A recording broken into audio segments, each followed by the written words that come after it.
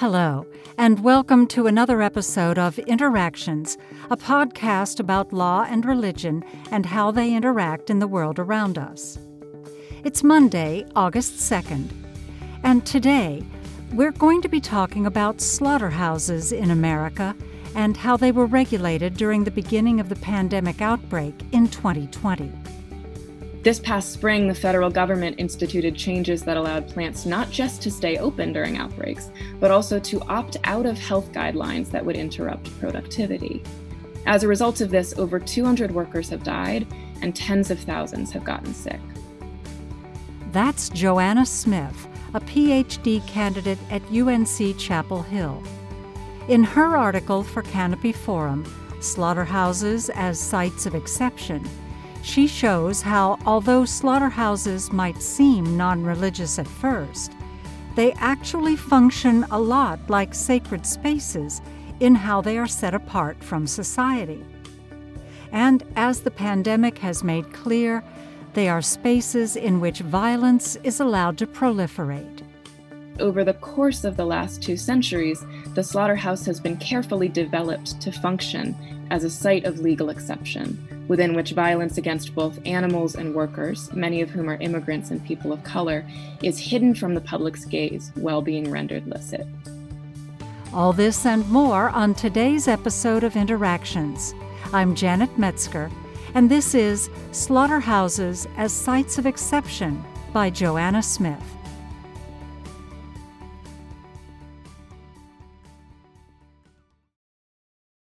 From the very beginning of the pandemic, America's slaughterhouses have been a flashpoint both for outbreaks of the coronavirus and for public anxiety. As early as April of 2020, major players within the meat industry were giving dire warnings of meat shortages as, predictably, COVID-19 clusters began to erupt at slaughterhouses around the country. The working conditions in meat plants make it easy for disease to spread rapidly.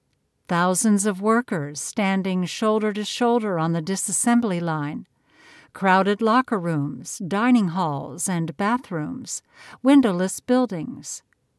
Yet when the first slaughterhouse was shut down because of an outbreak, a Smithfield pork plant in Sioux Falls, South Dakota, cries for meat plants to stay open grew louder.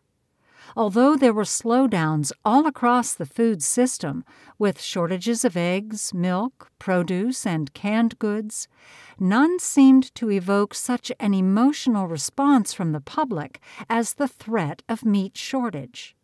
In response to this public outcry, as well as to industry pressure, the federal government decided to give further latitude to an industry already operating according to its own set of rules.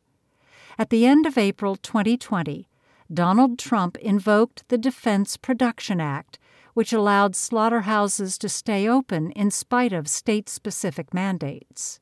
The Occupational Safety and Health Administration also released a new set of health directives for the meat industry. They instructed corporations that as long as they followed safety guidelines, if feasible, within their plants, they would be legally protected against litigation in the event that workers became sick or died. Together, these shifts have allowed plants not just to stay open during outbreaks, but also to opt out of health guidelines that would interrupt their productivity. This was a bold expansion of slaughterhouses' already exceptional status during a time of crisis, and it reflects more than just the economic importance of slaughterhouses. It also reveals the complex role that slaughterhouses play in the American imagination. Slaughterhouses are a potent symbol of American productivity, profitability, and abundance. This has been the case ever since the very first industrial slaughterhouses were developed at Chicago's Union stockyards in the wake of the Civil War. Tourists would flock to see these factories, streaming in to watch as workers killed up to 8,000 hogs a day. Slaughterhouses had the scale, the efficiency, and the ability to transform something as elemental as flesh into an industrial product, and it made them appear to contemporary observers to be the harbingers of a new era, one in which American industry was ascendant. Crucial to the allure of this new mode of mass killing was its hermetic containment. It took the bloody work of killing, this nagging reminder of our own animality, and contained it. Tourists could choose to see animals killed in a slaughterhouse if they wanted to, but they no longer had to worry that they might turn a street corner and accidentally glimpse a butcher with his knife held to an animal's throat. The wars of the 20th century only served to reinforce the association between slaughterhouses and a vision of industrial abundance. In the decades that followed the First World War, regulators sought to centralize and streamline the meat industry so that it could be reliably deployed to feed an army. Today, our meat production is no longer focused on feeding a wartime army, but public rhetoric around the meat industry during the coronavirus pandemic has been saturated with militaristic pride.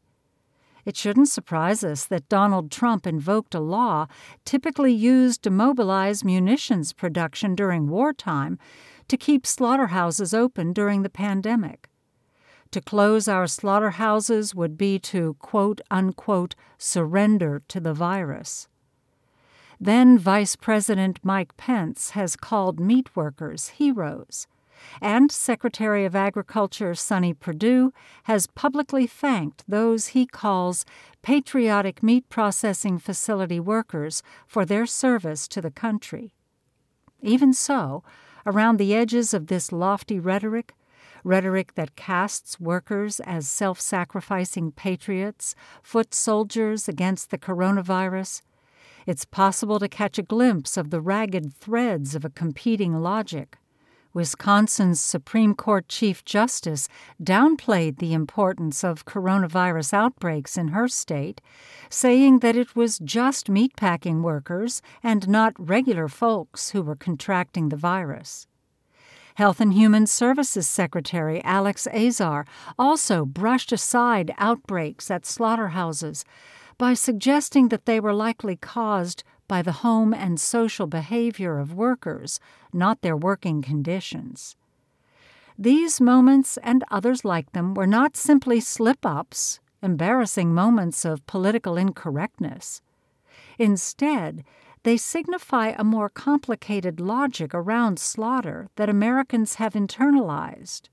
At moments of crisis, slaughterhouses are held up as symbols of American industry and resilience. But slaughterhouses are also mechanisms of containment for the dirty work of killing, work which is thrust into the hands of workers who are too often considered as somehow less than American.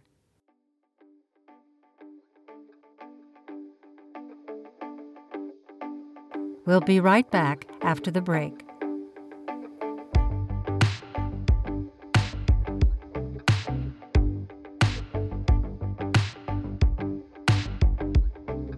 Hi, Interactions listeners. This is Justin Latterell at the Center for the Study of Law and Religion.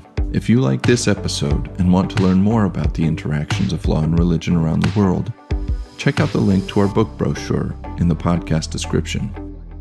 There you'll find over 40 new titles like God and the Illegal Alien by Robert Heimberger and Michael Perry's new book on human rights, democracy, and constitutionalism. Each title includes a short description and a link to buy the book online. Thanks for listening to Interactions.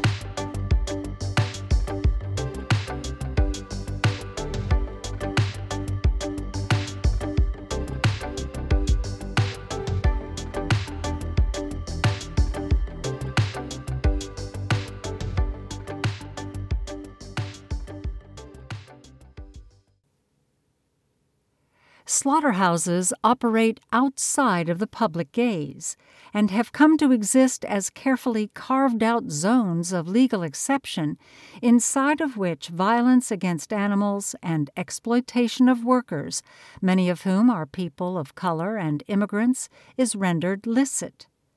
Animals are abused. Injured workers are forced to stay on the line. Employees are denied bathroom breaks and sick leave. Undocumented employees are threatened with deportation. The scant protections that exist for workers and animals within the walls of the slaughterhouse are easily circumnavigated by management and dismantled by industry lobbyists. Until recently, USDA restrictions capped kill speeds at the already breakneck pace of 1,106 hogs an hour. Those restrictions were lifted completely last fall, with the USDA announcing that the industry would now be trusted to self-regulate line speeds. As of early spring 2021, over 250 meat workers in the U.S. have died, and over 50,000 have gotten COVID. Even with every so-called feasible protection in place, workers have reported being discouraged from reporting symptoms, being misled about infection rates in the workplace, and being asked to work under blatantly unsafe conditions.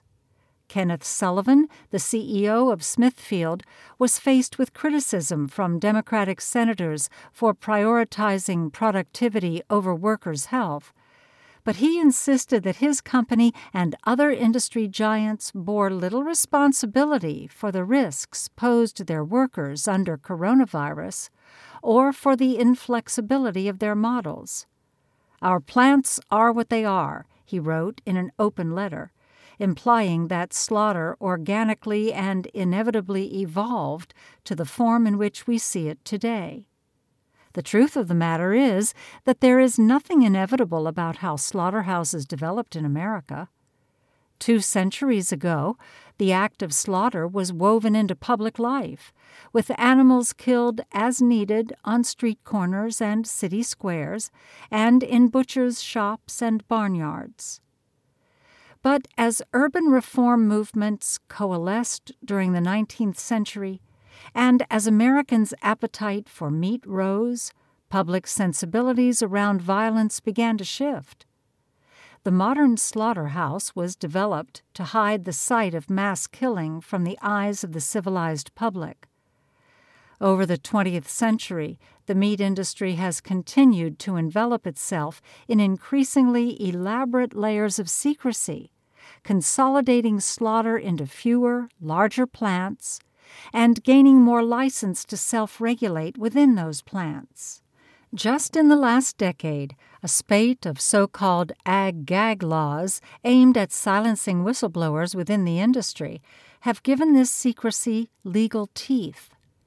In historian Paula Young Lee's words, the modern industrial slaughterhouse has in many ways become an anti-monument, a potent negative space which Americans have trained their eyes to look around and through. Like so many spaces that are set apart, made sacred in the ancient sense of the word, the slaughterhouse has proven its ability to both attract and repel. And as with other liminal spaces like prisons, military bases, and immigration detention centers, all of which have also been rife with coronavirus outbreaks, the American public has seemed to uneasily accept slaughterhouses as an unchangeable part of our nation's infrastructure. Our plants are what they are.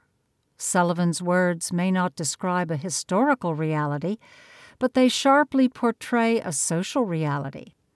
Outbreaks at plants, along with shortages in the supply chain, have rendered the messy work of killing and the exploitation that enables it to churn on in spite of a pandemic more visible than it has been in decades. Americans are now confronted with a choice. We can choose to look, and if we don't like what we see, we can demand change. For now, these plants are what they are, but they don't have to remain that way. So this is a moment at which public gaze has the potential to disrupt the meat industry as we know it. There is nothing inevitable about how slaughterhouses have evolved to their current status as sites of legal and indeed cultural exception, and there's nothing inevitable about their trajectory in the months and years to come.